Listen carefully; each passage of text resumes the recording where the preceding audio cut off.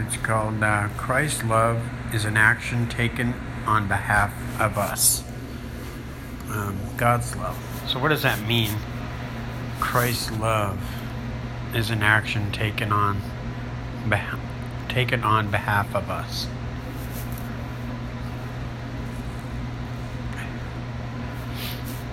So it's Christ initiating his love, and what we're doing is we're responders.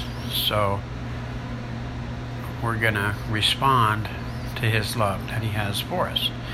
That's why it's kind of humorous to, when we used to go out door to door and try to save the world, and we would pass tracts out, and we felt like we had to, like it was our job to go out and save the world, to make sure they're saved, to introduce people to our church, or that's our goal was to tell them Jesus loved them and invite them to church. And so by the time I got into the care center, I saw all these sick people there. I was like, well, I guess it works the same. I guess we got to get busy and start introducing the gospel to these people and make sure they're saved. Do you know Jesus? Because, it's really important. And I'll never forget when I went to that pastor, and I was actually working in the care center as an activities person. Mm-hmm. I mean, I'm not there as a minister to minister or witness the gospel. I mean, to share Jesus and my beliefs with the world. Mm-hmm. I'm there to do activities with residents. And so right off the get-go, if I didn't get set straight, I would have been in trouble, because I wouldn't have been doing my job. I would have been more interested in talking about Jesus to people than actually making sure they had fun. Mm-hmm. So, I'm glad I got straightened out right away, because pastor told me that he was visiting certain residents that were his flock from the church that were no longer able to go to church, but they were now in the care center. So he was there visiting them only. And I asked him that question. I said, so how do you go about making sure everybody's saved here? And he says, well, let me share something with you, Brad. We don't save people. Jesus does. And I'll tell you what, I needed to hear that, because it was like a weight lifted from my burdened shoulders, because I felt so burdened that I felt like that was our job to do. That's why when I see street ministers or evangelists, I'm like, I'm glad I heard that pastor say that, because now I could actually go back to the activities and do my job, trusting Christ as my love, because now I'm back to responding to his love for me personally. And I'm going to go participate with him to help those people have fun. See? So that really, really helped me out. And, witness Christ, use words only when must. Peter said that. He said, worship Christ as Lord. Then when people ask, then be ready to tell them, you see? Yeah. So it was a huge thing. I needed to hear that. And because I was on a path to legalism, Mm-hmm. Obey. That's my whole do. Make sure you get up and do. Mm-hmm. And do it for Jesus. And, that's where I was. But so knowing and understanding the love of Christ, that's so important. It's important to know what Christ's love is, because it's in us.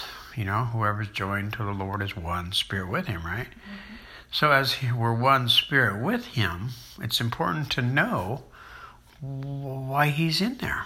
I never forget what Tom Ness told me.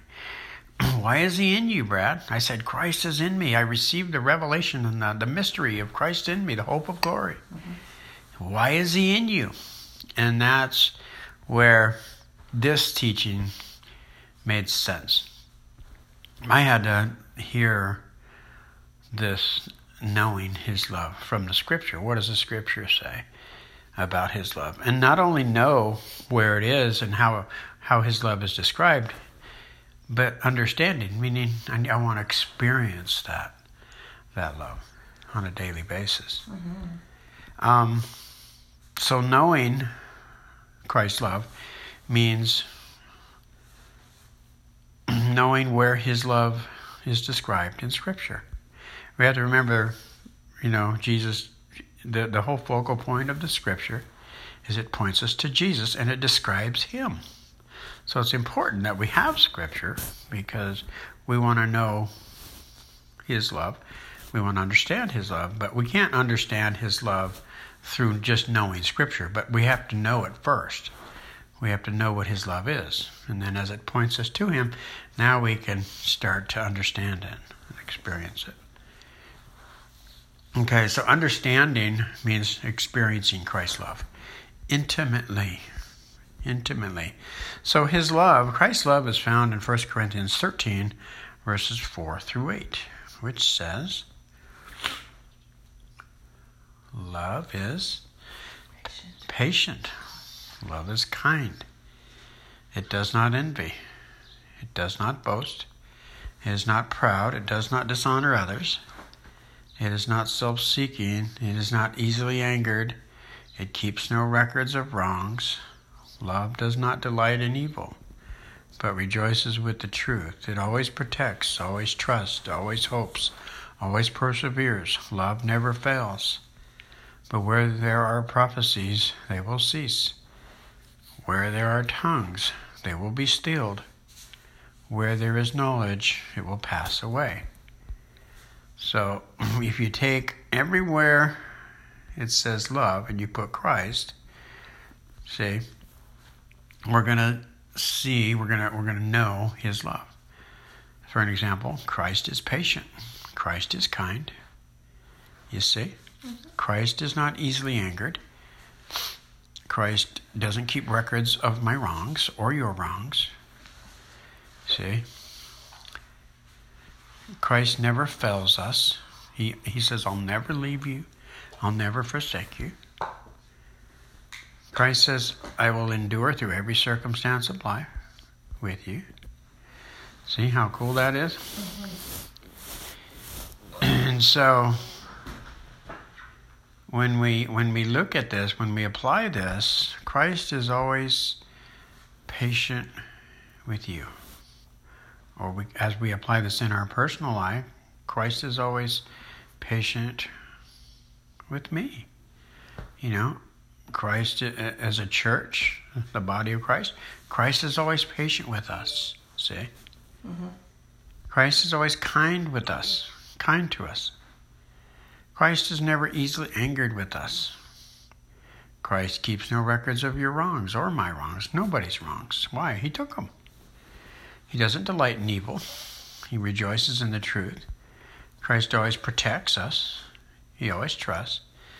Christ always hopes the best. Christ always perseveres and endures through every circumstance with us. And he never fails us. So now we want to understand it. We want to experience that. How do we experience that love? Lord, thank you. That's the language of faith, as we start thanking him that he's in us for that reason. Mm-hmm. See, thank you, Lord, that you are kind to me all the time. Thank you, Lord, that you are patient with me all the time. Thank you that you're not keeping records of my wrongs because you took them 2,000 years ago on that cross. Thank you that you're not easily angered with me. The world is. You're not. Thank you for always showing me my need for dependency on you. Thank you for enduring through every circumstance of life with me. Thank you for never failing me. You never will leave me, never will forsake me. See the security there? Our security is in Christ, not out here. And our assurance, it's going to be all right. That's one of the neat things about spiritual needs that are already met in Christ.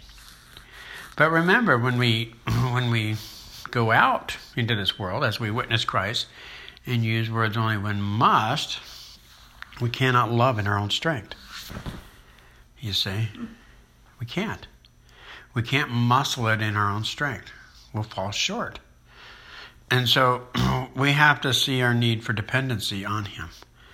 Not only to understand his love for us personally, but to bear it to others as we go out into the world. Because remember, the fruit of the Spirit is love. That's the fruit of Spirit, Christ. That's his character. That's not us. See, that's not my strength. That's why Paul warns us in Romans 12:3. He says, the warning I give to you is don't think you're any higher. Don't think of yourself any more higher than you think. Don't think of yourself any more higher than you ought to. In other words, he's saying, don't do like I did, right? Don't think that you're the strength to the Christian life or to your life at all. So he's folding his strength and he's seeing Christ as his strength. David, I like what David said. He says, the Lord is my strength. How about the Lord is my shepherd? Lord is my shepherd. Shall not want. Yeah. And so we look to the shepherd. We look to him as our strength. Absolutely. So Colossians 3:4 is a great one. When Christ who is... Your life appears. Yeah, when Christ who is your life, not becoming your life. Yes. Yeah. So at conversion, the error is that, I gave my life to Christ back in so-and-so, such and such a year. That's error because we were spiritually dead. When we accepted Christ, because his love was a response. He initiated his love, but we responded to his love. And when we did, we were placed in him. We were spiritually dead. And so when we were dead spiritually at conversion, we were placed in him, and he becomes our life. He makes us alive spiritually. So, yeah, there was an exchange. He took the old life, the old person we were, the old nature, and he gave us his new life, which made us alive. That's what Paul's talking about in Galatians 2:20 when he says, I have been crucified. Christ is no longer I who live, but Christ who lives in me. Yeah, the life that I'm now living, I'm living by faith in the Son of God who loved me and gave himself for me. Okay, so that's important. So to live the Christ life, what does it mean? Now that we know his love and we understand his love, we're experiencing it personally. How do we live the Christ life? What does it mean to live the Christ life? In Philippians 1:21, when Paul says, for me to live is Christ, and to die is gain. See where his focus is at? See where his dependency is at? In Philippians 1:21. See, most of us focus on the second part of that verse. I know I used to for years. Say it again. For me to live is Christ, and to die is gain. We used to focus on the second part of that verse. And even today, I'll hear some friends, brothers in Christ, I'll be talking to them, the problem is with our flesh is we just got to die. Well, the problem is the flesh is not going to die. That's our self-life. That's going to be around for the long haul. That's not going anywhere. God doesn't remove that. Sometimes I wish he did, but he doesn't, and he won't. Mm-hmm. Not here. So when we focus on, I just have to die to self. No, when I continuously live independently, then yes, I have to continuously come to the end of that. God has to use problems to bring me to the end of myself, because he doesn't want us to live independent from self-life. He wants us to live from Christ life, you see. So, and a lot of times people will focus on, well, this Christian stuff, it's just not all cracked up to be what I thought it was going to be. Mm-hmm. I just soon die as live in this world. It's just too tough. I want to go home, and that's, a lot of people think about how nice it's going to be when we leave this earth and go home to heaven, where it's paradise. It's perfect. There's no tears. Mm-hmm. There's no mourning. There's no crying there. Gosh, that's all we have here. What's good about this world? A lot of Christians get down on this life here, and they're not enjoying it, and they just look forward to heaven. And so, But, I don't think we shouldn't overlook what comes before this phrase, to live as Christ. When Paul says to live as Christ, and I think there's a reason why he opens up in that verse and he says, for me to live as Christ. And then he kind of stops and pauses. Because I think what he's saying, in all honesty, this phrase should be the central. He's saying this should be the central to every Christian's life. See, we should all be focusing on that every day if we're in Christ. For me to live is Christ, period. Mm-hmm. Let's just forget about the dead thing and focus on to live as Christ. Because, when we get up in the morning, we acknowledge our need for Christ as our life to our Father. We're like, Father, I abide. I trust Christ as my life to bear character today.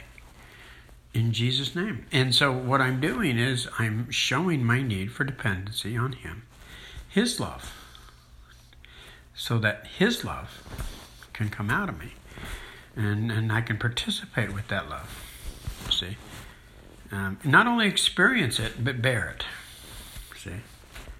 So we got to remember the love of Christ is only going to be produced by Christ and experienced through dependency upon Him. So in John 15:5, what's that say?